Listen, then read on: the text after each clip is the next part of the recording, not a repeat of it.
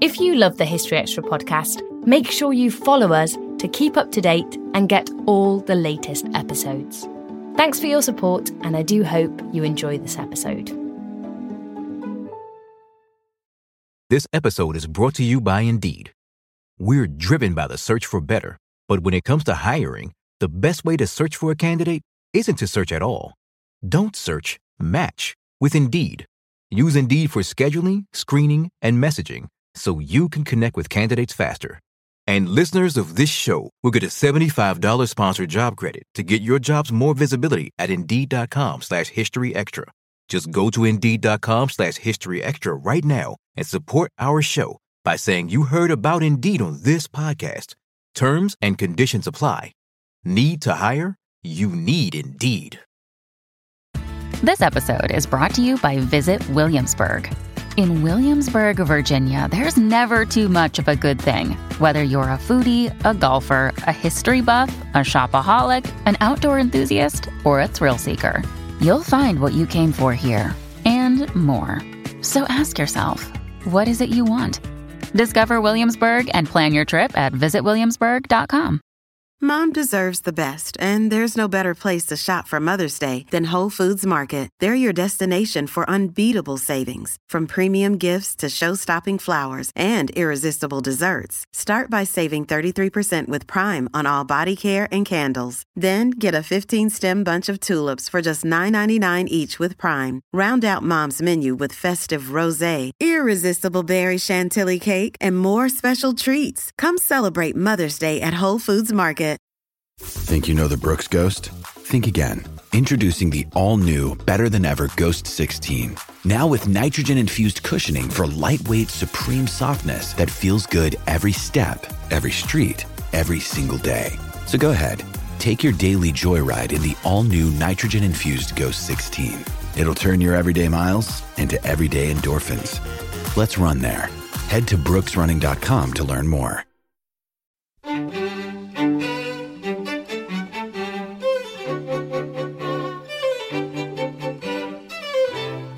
You know, I think global Shakespeare has so many extraordinary stories to tell, and I think they're going to become more and more to the front of how we think about Shakespeare, and I think that's a fantastic thing. That was Edward Wilson Lee talking about Shakespeare's global impact. Both the English cricket authorities, certainly the captain and the management, wanted to make money out of this tour, as did James Logan. But because this second tour in 1891 did not make the money they had expected, James Logan had the English cricket team arrested as they boarded their ship back to England. And that was Dean Allen discussing how cricket came to South Africa in the 19th century.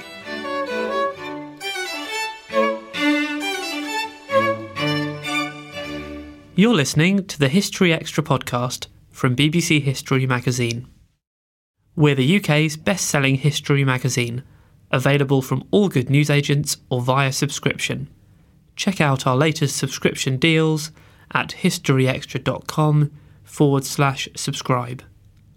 The magazine is also now available on many digital devices, including the iPad, iPhone, Kindle, Kindle Fire, Google Play, Kobo and Zinio. Look out for us in your App Store or newsstand, or find out more at historyextra.com/digital. Hello and welcome to our third podcast of April 2016. I'm Rob Attar, the editor of BBC History magazine. It probably hasn't escaped many of you that in just a couple of days, on the 23rd of April, it will be 400 years since the death of William Shakespeare. A whole raft of TV and radio programmes, events and activities are planned to mark this anniversary, and a slew of new books have been published. Among them is Shakespeare in Swahililand, Adventures with the Ever-Living Poet, by Edward Wilson Lee, which focuses on Shakespeare's extraordinary global reach. Our book's editor, Matt Elton, caught up with Edward recently and began by asking him what inspired him to write this book. It started out as quite a small research project on a character called Edward Steer, who was the third missionary bishop to Central Africa, who was based in Zanzibar. And he translated a small pamphlet of Shakespearean stories into Swahili and printed it in Zanzibar in the 1860s as one of the first printed texts in Swahili. And this was an absolutely kind of thrilling discovery for me because it linked two things that are most dear to me, which is East Africa, the region in which I grew up, and Shakespeare, whose works I teach for a living. And so it started out as a very kind of small project, but as I dug a little deeper, its tentacles spread out, and there were so many extraordinary stories about people reading and translating and performing Shakespeare in East Africa, that it clearly was a much bigger project. And I think even more than that, what's exciting when you're doing historical research is when you've found not just one kind of odd incident or two, but enough of them that they start to give a sense of a compulsion for lots of different people to do something unexplained and strange. And that's when you know that you're really onto a kind of fascinating and undiscovered story. So that was how this project started. Shakespeare's obviously going to be huge news for the next 12 months or so, but this feels like a story that's not really been explored as much. Do you think that's the case? Yeah, no, I think that's absolutely true. I mean, I think, obviously historically, this had to do with Shakespeare being a kind of totem of Britishness, and therefore, reading Shakespeare in the rest of the world tended to be kind of looked down upon in some ways. But I think, even now, we give into that human compulsion to search for origins. We think if we know a little bit more about who Shakespeare was and the context in which he wrote, that we'll be able to unlock the secret of his plays. But I really think that it's a slightly strange way to look at things, because it's sort of like looking at the plans that a general drew up for a battle instead of following what actually happened afterwards. And what happened after Shakespeare wrote his plays is that they became this global phenomenon and were read and used and explored in ways he could never have anticipated. And what's important about Shakespeare is that he is capable of generating interest and providing significance and being found beautiful in times and in places that really go beyond his immediate historical context. So I think global Shakespeare has so many extraordinary stories to tell, and I think they're going to become more and more to the front of how we think about Shakespeare, and I think that's a fantastic thing. You travelled to a fair number of countries in the course of researching this book. Where did you head to, and what sort of stories did you find out, I guess?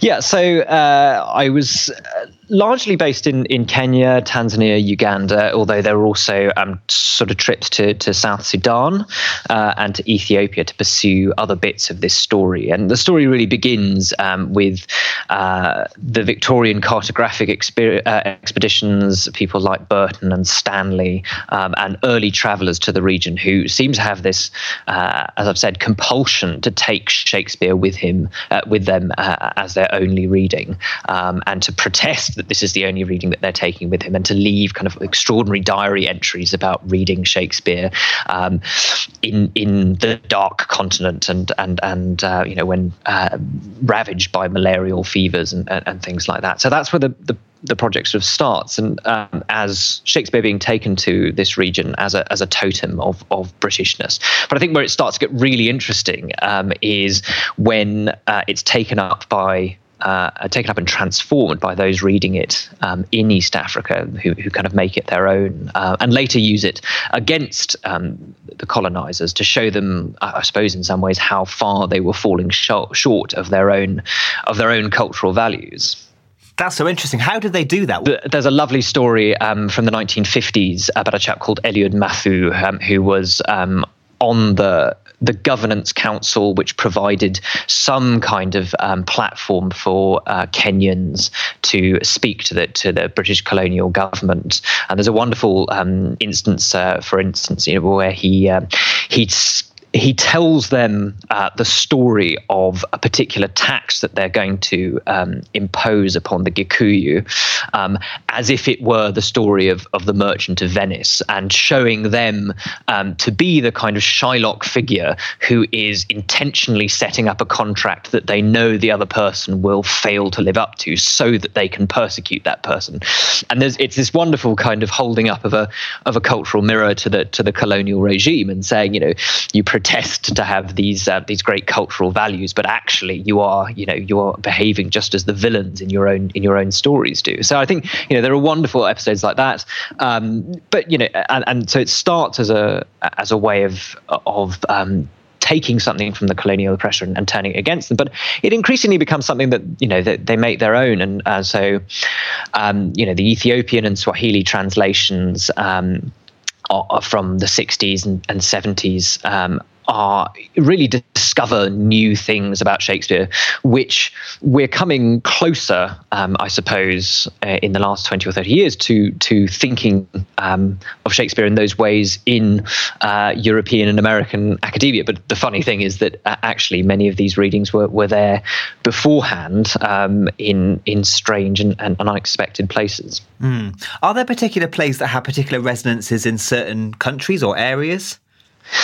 Yeah, so The Merchant of Venice and Julius Caesar were extraordinarily popular throughout this story and throughout these regions, and I think that's in part because of this, the number of different ways that they can be read as, a moral fable about the impact that predatory economic practices have upon a society, about the exclusion of people on the basis of race or misunderstood cultural values, but also in Julius Caesar about, thinking about revolution and really more importantly than that, what comes after it, the kinds of betrayals and the temptation towards retribution, and really the practice of living after you have overthrown a tyrant.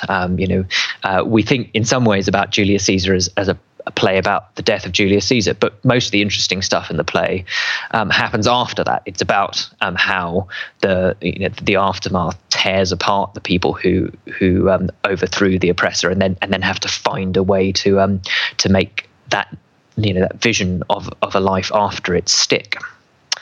So those were kind of central plays.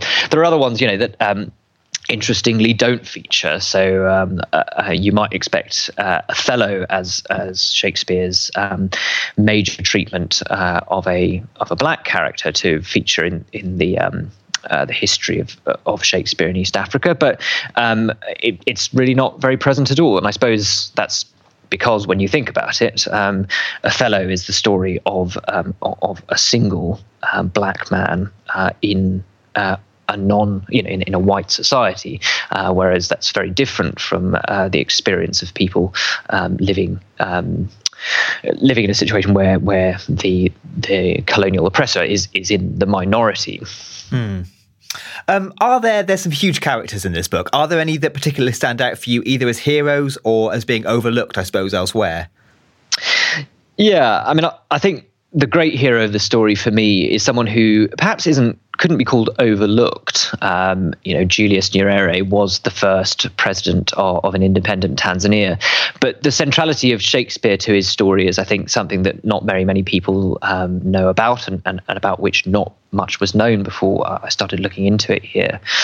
And so what's so utterly extraordinary to me is that not only was he the first person to translate full Shakespeare plays, The Merchant of Venice and Julius Caesar, into Swahili, and someone leading a newly independent country and hammering out a constitution, and trying to develop this notion of African socialism, which was his idea of what a post-independence Africa would be like. But what's utterly extraordinary was that he was doing these things at the same time, and they seem to be kind of linked projects for him in a way. he was a man of extraordinary moral character and rhetorical skill, but these plays, I think, helped him to think through the problems that he was facing after independence. So the popular call for retribution against the former colonists, the danger of corruption and newly founded states, the way to find a balance between the need for kind of economic stability and growth and the cultural values of the country. So he was thinking about these things in hammering out this constitution and in translating Shakespeare, and in a way that makes him an extraordinary reader of Shakespeare.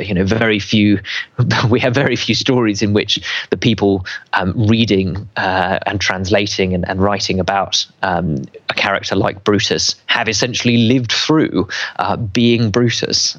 So it's an extraordinary part of the story.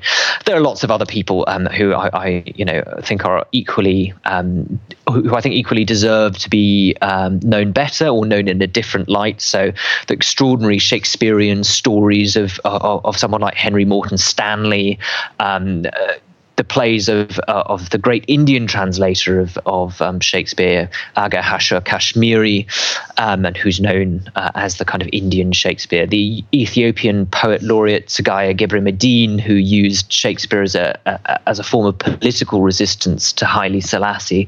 The list goes on, but there are lots of just fantastic figures in this story. What was the thing that surprised you the most in the course of your research?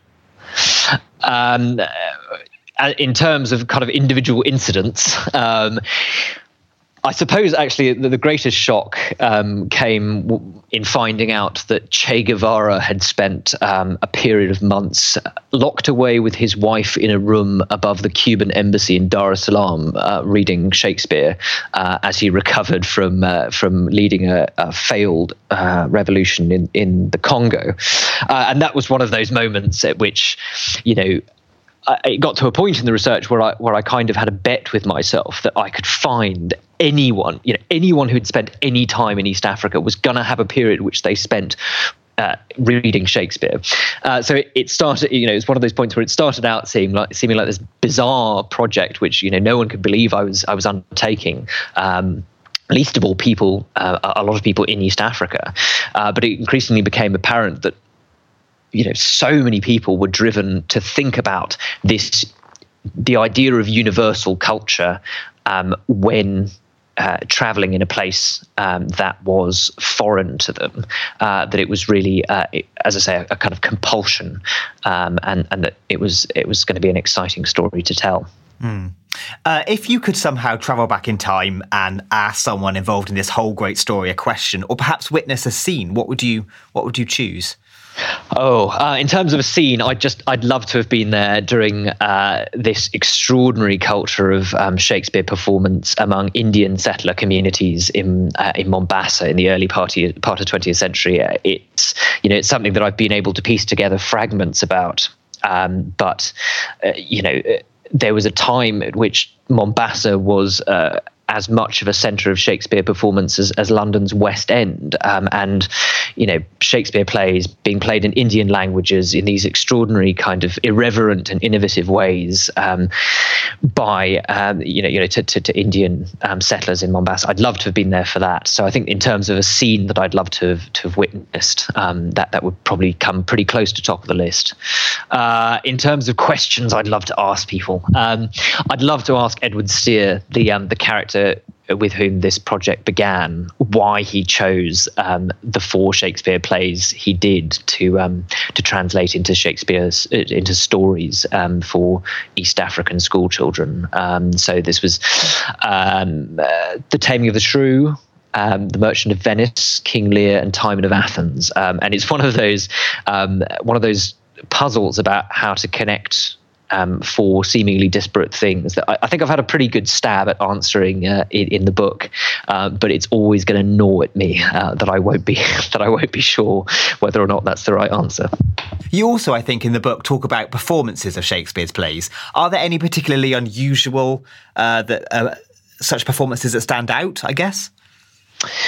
So again, there's an extraordinary story among these Indian Shakespeare performances in Mombasa in the early part of the century, where an Indian playwright called Mahadi Hassan has adapted Twelfth Night, and instead of the shipwreck which opens Shakespeare's Twelfth Night, this is transformed into a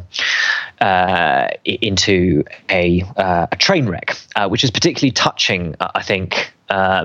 In this circumstance, because these Indian settlers were bought over by the British specifically to build the railway from Mombasa to the Great Lakes. Something, an episode which led to a lot of them being killed. And so it's profoundly touching that they've found a way to connect this play written for late Elizabethan Londoners to their lives in Mombasa. So I think that's that's a kind of transformation that stands out. That's amazing. Thank you. In this anniversary year, how would you like this book to change how people view Shakespeare, his works, and I guess this whole story? Yeah, so I think anniversaries are a good time. Anniversaries always struck me as kind of like rhymes in poetry. It puts two things that are, different next to each other, 2 words or 2 years, and asks us to think about how they're similar and how they're different. And I think, I'd like to focus on the now as much as the past in this anniversary year. I think there are so many extraordinary stories from global Shakespeare about Shakespeare having been transformed in other times and other places, and himself helping to transform the people who are reading and performing and translating and writing about him. So I'd like to hear more of those stories, alongside the incessant need to write new Shakespeare biographies. I think also, though, as much as being a book about Shakespeare, this is a book about East Africa, and I'd love to encourage more people to take an interest in the cultural riches of this region. I think this is a prime tourist destination, largely for the natural beauty, but very few people take much interest in the extraordinary writers and thinkers that the region has produced, or its rich history. So I'd love to encourage more people to think about that as well. On that note, do you think this book has any lessons for us in the 21st century? I think one of its lessons is to be cautious about assuming that historical evils saw themselves as evils. I think a lot of these people who we'd now see as being rather patronising or culturally paternalistic towards the people with whom they were dealing, thought they were, very much doing the right thing. I think it's very easy to look back at history and assume that, the evil people were malicious and the good people were benevolent. But I think actually, a lot of the people who ended up doing things that we think rather less well of nowadays were benevolent. They wanted good things, and they simply had thought through them in ways that we don't think through them. So that might be a caution in some ways to think about our own acts of supposed benevolence and how they might be judged by people looking back from the future. That was Edward Wilson Lee. Shakespeare in Swahililand, Adventures with the Ever-Living Poet, is out now in the UK, published by William Collins. In the US, it's due to be published in September by Farrar, Straus and Giroux. And you can read more about Shakespeare in the April edition of BBC History magazine, which is just about to go off sale. You can still pick up a copy today in all good newsagents in the UK, and it will be available after that in our many digital formats and as a back issue. Meanwhile, we're also launching a new collector's edition all about Shakespeare and his times. You can find out more about this and order your copy at buysubscriptions.com/Shakespeare. That's buysubscriptions.com/Shakespeare. Now, we know that it does take a little longer for the magazine to make it outside the UK, so in many countries it will still be our March edition that's in the shops. And this month we're offering some special bonus content for some of our overseas readers. If you pick up a copy of the magazine in Barnes & Noble in the US, you'll have a chance to read an extra article on the 10 days that forged the United States.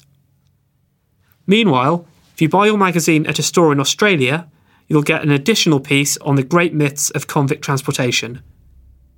So if that sounds of interest to you, then make sure to seek out our March edition now. This episode is brought to you by Indeed. We're driven by the search for better, but when it comes to hiring, the best way to search for a candidate isn't to search at all. Don't search, match with Indeed. Use Indeed for scheduling, screening, and messaging so you can connect with candidates faster. And listeners of this show will get a $75 sponsored job credit to get your jobs more visibility at Indeed.com/History Extra. Just go to Indeed.com/History Extra right now and support our show by saying you heard about Indeed on this podcast. Terms and conditions apply. Need to hire? You need Indeed. This episode is brought to you by Hotels.com. When I went on my last holiday to Cape Town, it was amazing. My friends were there, the weather was phenomenal, and most importantly, the food was fantastic. But one thing I struggled with was finding the right places to stay. You know, all I want is a great bed, a fantastic shower, and breakfast that doesn't end at 8 a.m. I'm on holiday, I'm still sleeping. I also like ease, and the Hotels.com app easily helps me to find a perfect hotel for every trip. Whether you're looking for a family-friendly getaway or a relaxing spa weekend, on the Hotels.com app, you can compare up to 5 hotels side by side. Now, why would you want to do that? So you can see prices, amenities, and star ratings. And best of all, you don't have to switch back and forth between options. See? Ease. So, start planning your next getaway and find your perfect somewhere in the Hotels.com app today. Hey, it's Ryan Reynolds, and I'm here with Keith, co-star of my upcoming film, If, only in theaters May 17th. Do you want to tell people the big news? All right, I'll do it. Sign up now and you'll get unlimited for $15 a month and 6 months of Paramount Plus Essential Plan on us. MintMobile.com/switch. Upfront payment of $45 equivalent to $15 per month. Unlimited over 40 gigabytes per month. Face lower speeds. Videos at 480p. Active Mint customers by 531.24 get 6 months of Paramount Plus Essential Plan. Auto renews after 6 months. Offer ends May 31st, 2024. Separate Paramount Plus registration required. Terms and conditions apply if rated PG. Now it's time for the latest history news with our website assistant, Ellie Cawthorne.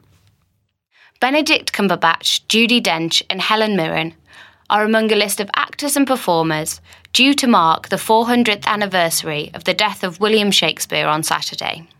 In a live broadcast from the Royal Shakespeare Company on BBC Two, hosted by David Tennant and Catherine Tate, Shakespeare Live will celebrate the playwright's legacy and his enduring influence on performance art forms. Highlights include bard-inspired jazz and hip-hop, plus performances from the English National Opera and the Birmingham Royal Ballet. Shakespeare Live from the RSC airs on BBC Two on Saturday the 23rd of April at 8:30pm. In other news, a Roman villa has been unearthed by a homeowner laying electric cables in his garden in Wiltshire.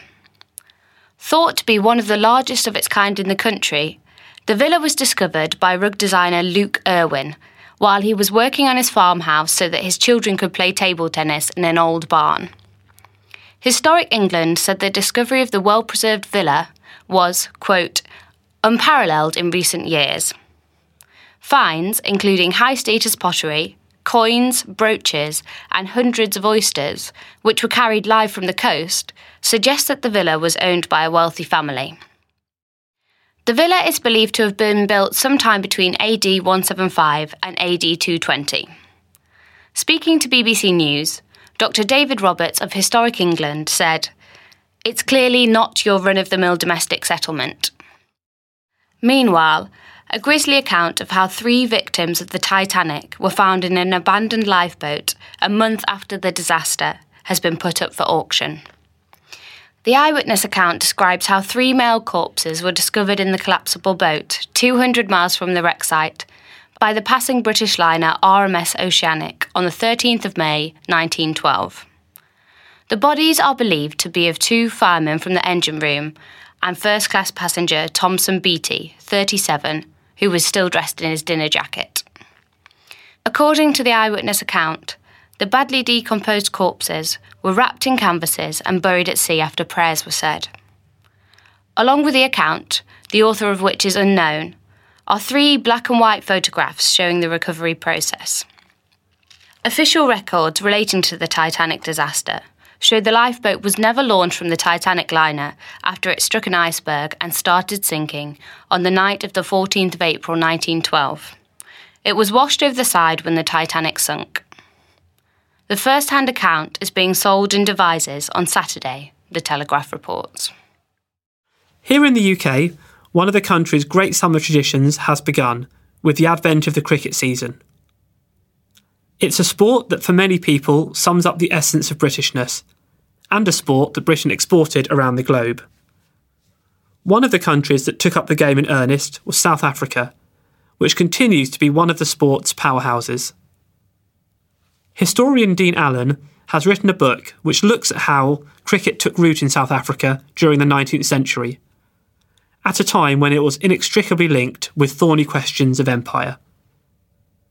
He spoke to our production editor, Spencer Mizzen. So the book's called Empire, War and Cricket in South Africa. Could you just first of all just say what your motivation behind writing that was? It's hard to put it all in a nutshell, really. I mean, it's Empire, War and Cricket in South Africa, and it was the product of a PhD that I completed in 2008. But it was too good of a story, really, just to be left to sort of academic circles. So we decided to turn it into this book, and it really has captured the imagination of everybody, certainly down in South Africa and hopefully here in the UK. It's the story of rags to riches story of a working class Scot that arrived in South Africa on the back of diamonds, really, in 1877. And by the age of 25, he'd built his own town. He'd been responsible for promoting cricket in South Africa and a lot more. It's a fantastic story that, as I said, it was like finding historical gold when I discovered this man, because he really did have his fingers in so many pies at that time. Sure. And can I take you back to a bit before James Logan arrived in South Africa? I mean, how did cricket arrive in South Africa, and was it a long time before he turned up? Well, this is part of my wider research. I've looked at sports that were taken by the British Empire around the world. I mean, there's no coincidence that cricket is played in places like India, the West Indies, obviously Australasia, and in South Africa. And I wanted to look at the pattern of how that happened. And my vested interest is in South Africa. I did my PhD, most of my PhD, at a place called Stellenbosch, a very renowned university down there. And I'm fascinated with how certain sports took root down there.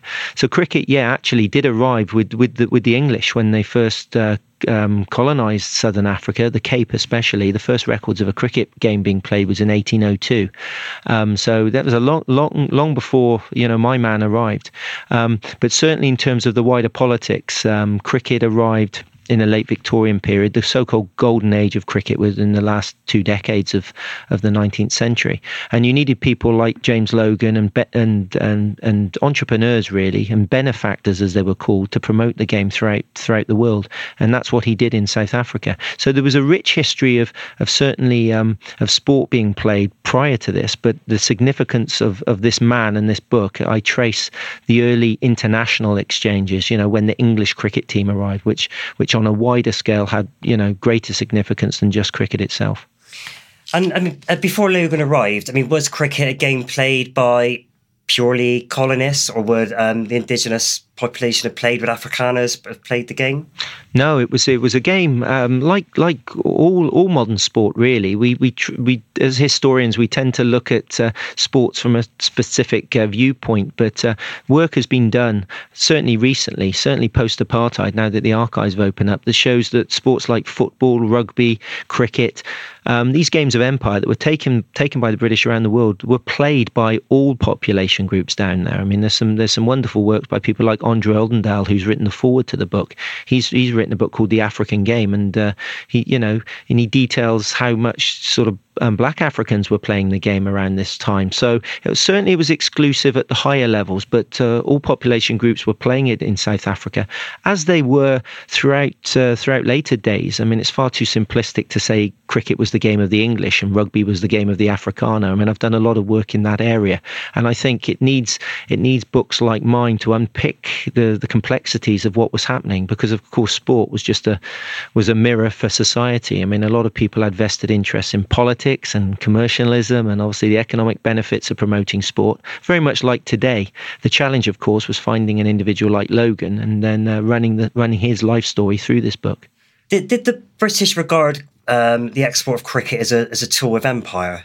is a way of projecting their power over the colony? I've got to be very careful here because I think myself and fellow historians, we've written a lot about this, but it happened certainly with certain purpose. In South Africa, there was no coincidence that cricket was taken at a time when there was political upheaval and there were problems. For example, during the Jameson raid in 1895, Rhodes's folly to try and upseat Kruger in the north. I mean, a cricket tour arrived, and latterly in 1899 on the verge of the South African War. So there's certainly relationships here with cricket and sport being taken purposely, but this was later in this Victorian period. I think we now look at it and we can see the links. Now, whether sport was taken with that specific purpose at the time, it is hard to read into that.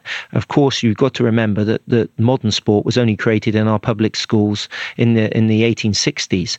I think once the British and certainly the politicians realised the power of this sporting revolution, then they implemented these tours around the world to kind of cement the empire. I mean, we can see it in India, and we certainly saw it in places like the West Indies, but we've also got to remember that sport remained exclusive at that time, not only in terms of privilege or wealth, but certainly in terms of race.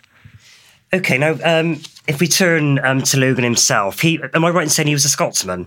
Yes, he was. He's a working class Scot. He was born in to meagre means in a little village called Reston, just north of Berwick-upon-Tweed, so just over the English-Scottish border. As I said, he was born in 1857, and he grew up. Just an unremarkable life, really. He left school at 14 and worked on the local railways, where his father also worked. But part of his identity certainly was a Scotsman, but he was very much a man of empire later. So how did he end up in South Africa? Well, this is where the story takes a remarkable twist. He, at the age of 19, I think he was ambitious. His ambitions outgrew the confines of, the class confines of late Victorian Britain. Remember, he was working class. He worked on the local railways, and at that time you were encouraged, if there was anything about you, to get on a ship and go and make your fortune elsewhere. And ironically, he was actually on his way to Australia. He wasn't even heading to South Africa, but something had just happened down in South Africa that was going to change the whole context of that part of the world. Diamonds, of course, had been discovered in the Kimberley region. So by the time that James Logan, his ship, which had left London in February 1877, by the time it docked in Simonstown, just off of Cape Town, he no doubt had a few conversations, and people advised him he might want to try his luck in Cape Town, or certainly in the Cape Colony, where this incredible wealth had been discovered. He then gets signed off from the ship's master, makes his way to Cape Town Station, which had just been completed.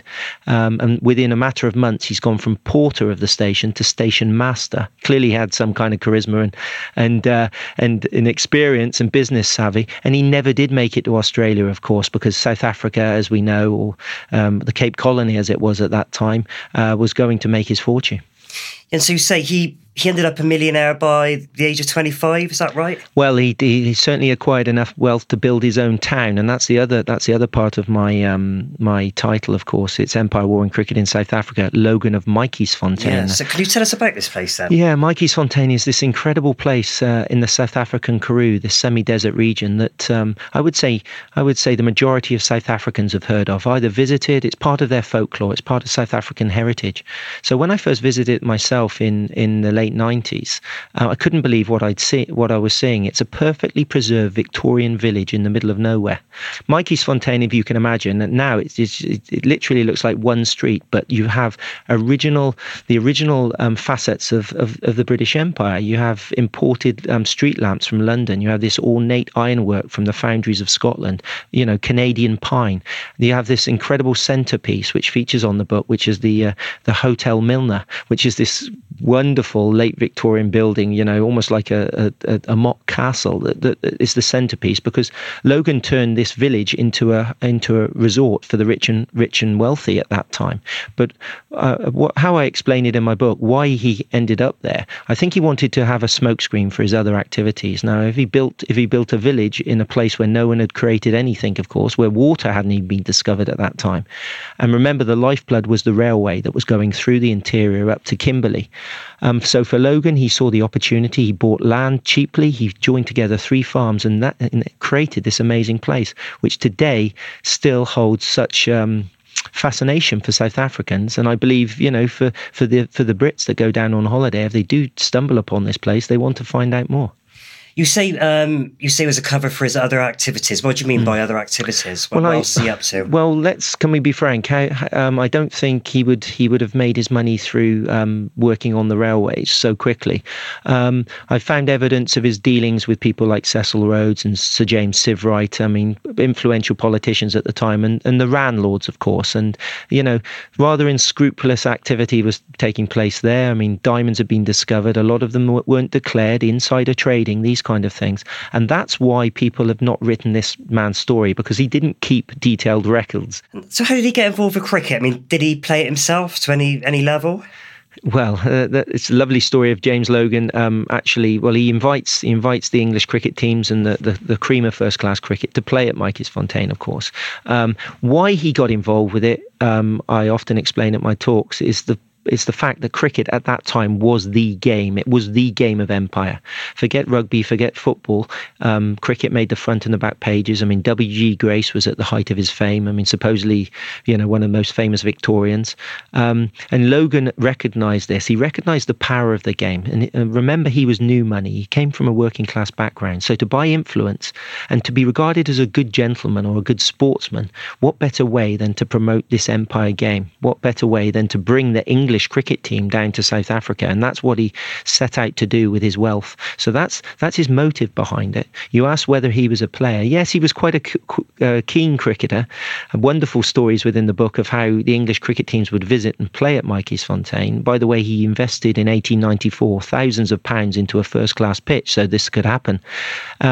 Remember, all the teams would travel through the country by rail, and Mikey's Fontaine was a stop on the railway. And that's the key to this story, because railways, as Rhodes famously said, was the key to the continent. James Logan was a railwayman, now acquired all this wealth. So the cricket teams would arrive. James Logan would often put on a wonderful party, but and a game as well that centred around a game of cricket. And they said that you should never get the host out unless he made double figures. So even against the best English bowlers, James Logan would always get double figures, it would seem. And so how did the tour go? I mean, was it a success? Well, no, there was numerous tours, of course. The first England cricket team came down in 1888-89 into South Africa, which is relatively late. We've got to remember that cricket was being taken around the world in places like North America, Australia, far earlier than it actually arrived in South Africa. So 1888 was relatively late. Major Wharton arrived with the first English cricket team, and that created a big amount of news down there, not only there, but throughout the English-speaking world. In 1891, James Logan decided to get involved in the second tour. And that's this wonderful story that I write about in the book, which often it gets picked up in my interviews, where James Logan sponsored the tour of Walter Reed with the aim of getting his money back with interest. So he wanted to make money out of this. Like, it was a commercial enterprise. Forget the days of amateurism. Both the English cricket authorities, certainly the captain and the management, wanted to make money out of this tour, as did James Logan. But because this second tour in 1891 did not make the money they had expected, James Logan had the English cricket team arrested as they boarded their ship back to England. Incredible stuff. That's purely because the tour didn't make as much money as he was anticipating. Exactly, and they had an agreement. I've seen the letters between the two that he'd want his money back, and the English team thought they were going to slip away, and James Logan had other ideas. So he served the writ. The ship sailed late, and there's a wonderful write-up in the book. The Cape Argus, the local newspaper, who thought this was a wonderful thing, a colonial taking on the establishment, writes out, and James Logan sues the English cricket team for £857 damages, which was quite a considerable amount in those days. And the Cape Argus writes it up as Gentleman of England 0, South Africa, J.D. Logan 857 not out, innings declared closed. I mean, that's wonderful stuff. So how would this have gone down back in England? Well, Well, there was antics. I discuss it in the book. There's a debate, of course, between what are these tours for? Do we declare openly that these men are making money out of the tour? Remember, there's a distinction at this time between the gentlemen and the players. The players were the professionals, generally working class, the hard-working bowlers who declared their earnings on tour. Whereas the gentlemen, often the captain and the star batsman, the aristocracy, they would, of course, be paid, but in different ways, and they would not declare their earnings. They would play for the love of the game. So you had this wonderful kind of smokescreen that was going on. James Logan declared himself, I'm not, as the sportsman, as someone who is a benefactor of the game, who would not make money out of it. So he was writing in the press this. And of course, the English defended themselves as well. I mean, you can't get a better shamateur, as some of my colleagues has called this, than W.G. Grace, of course. I mean, he was a GP, a doctor working in the West Country, and he gave up his practice because he was earning as much, so much from cricket at that time, but he never declared that. And James Logan, of course, realised this, as did the English, and you have this wonderful kind of backwards and forwards in the press at that time of how they are all how they're all denigrating this wonderful name of sport, the amateur ethos. And then, of course, what James Logan's main objective, of course, was to take his own South African team back to the old country. That was really where he was going to make his name. And for that to happen, he engaged with a chap called Lord Hawke, this aristocratic Yorkshireman who was very powerful in the corridors of Lords, the MCC. And in 1895, Logan brought his own team down. Hawke brought his first English cricket team down, and where this relationship was cemented. Did a touring team make it from South Africa to England under Logan's auspices? Well, very much so. In 1894, the first ever South African team left the shores to go back to the old country. And Logan, by now, was that influential. He was going to control this team. He wanted to control the management of it. But he fell out with his friend Cecil Rhodes over the selection of a player called Crom Hendricks. Now, Crom Hendricks was a Cape Malay player who the English had said was one of the finest bowlers they'd ever faced in the practice nets. And note that I said the practice nets. He never played first-class cricket because of the colour of his skin.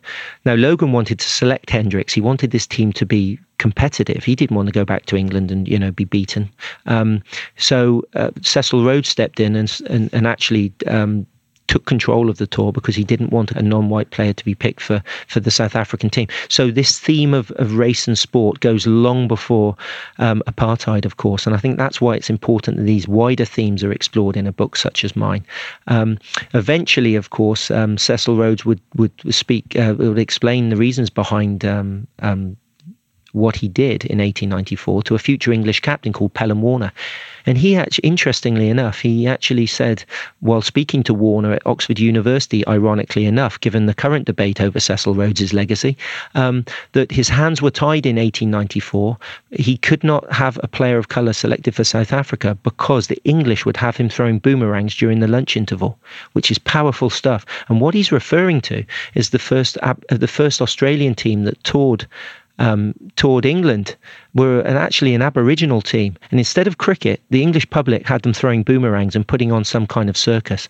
Now that shows the importance of these tours. Rhodes recognised the political impact that this tour had to be representative of a colonial South Africa, and so that is part of this story, which often raises some eyebrows. But as you can probably detect, this is more than cricket. What we're talking about here, it's the wider empire.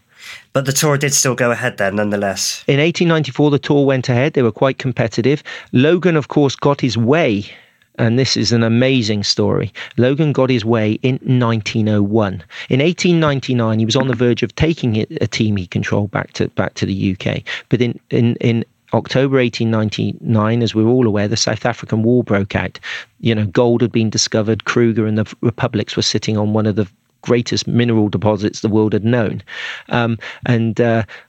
James Logan threw his lot, obviously, into the empire. I mean, he opened up Mikey'sfontein for the British Army. So in November 1899, it wasn't the rich and famous staying at Mikey'sfontein. It was the British Army based there, people like Ironside and Haig, and later Kitchener.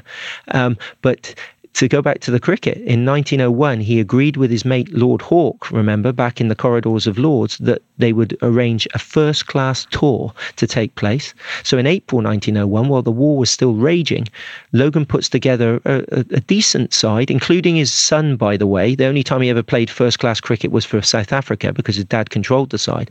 And he leaves Cape Town, and they play 15 first-class matches throughout the United Kingdom while the war is taking place. Incredible. I couldn't believe that nobody had ever written about this.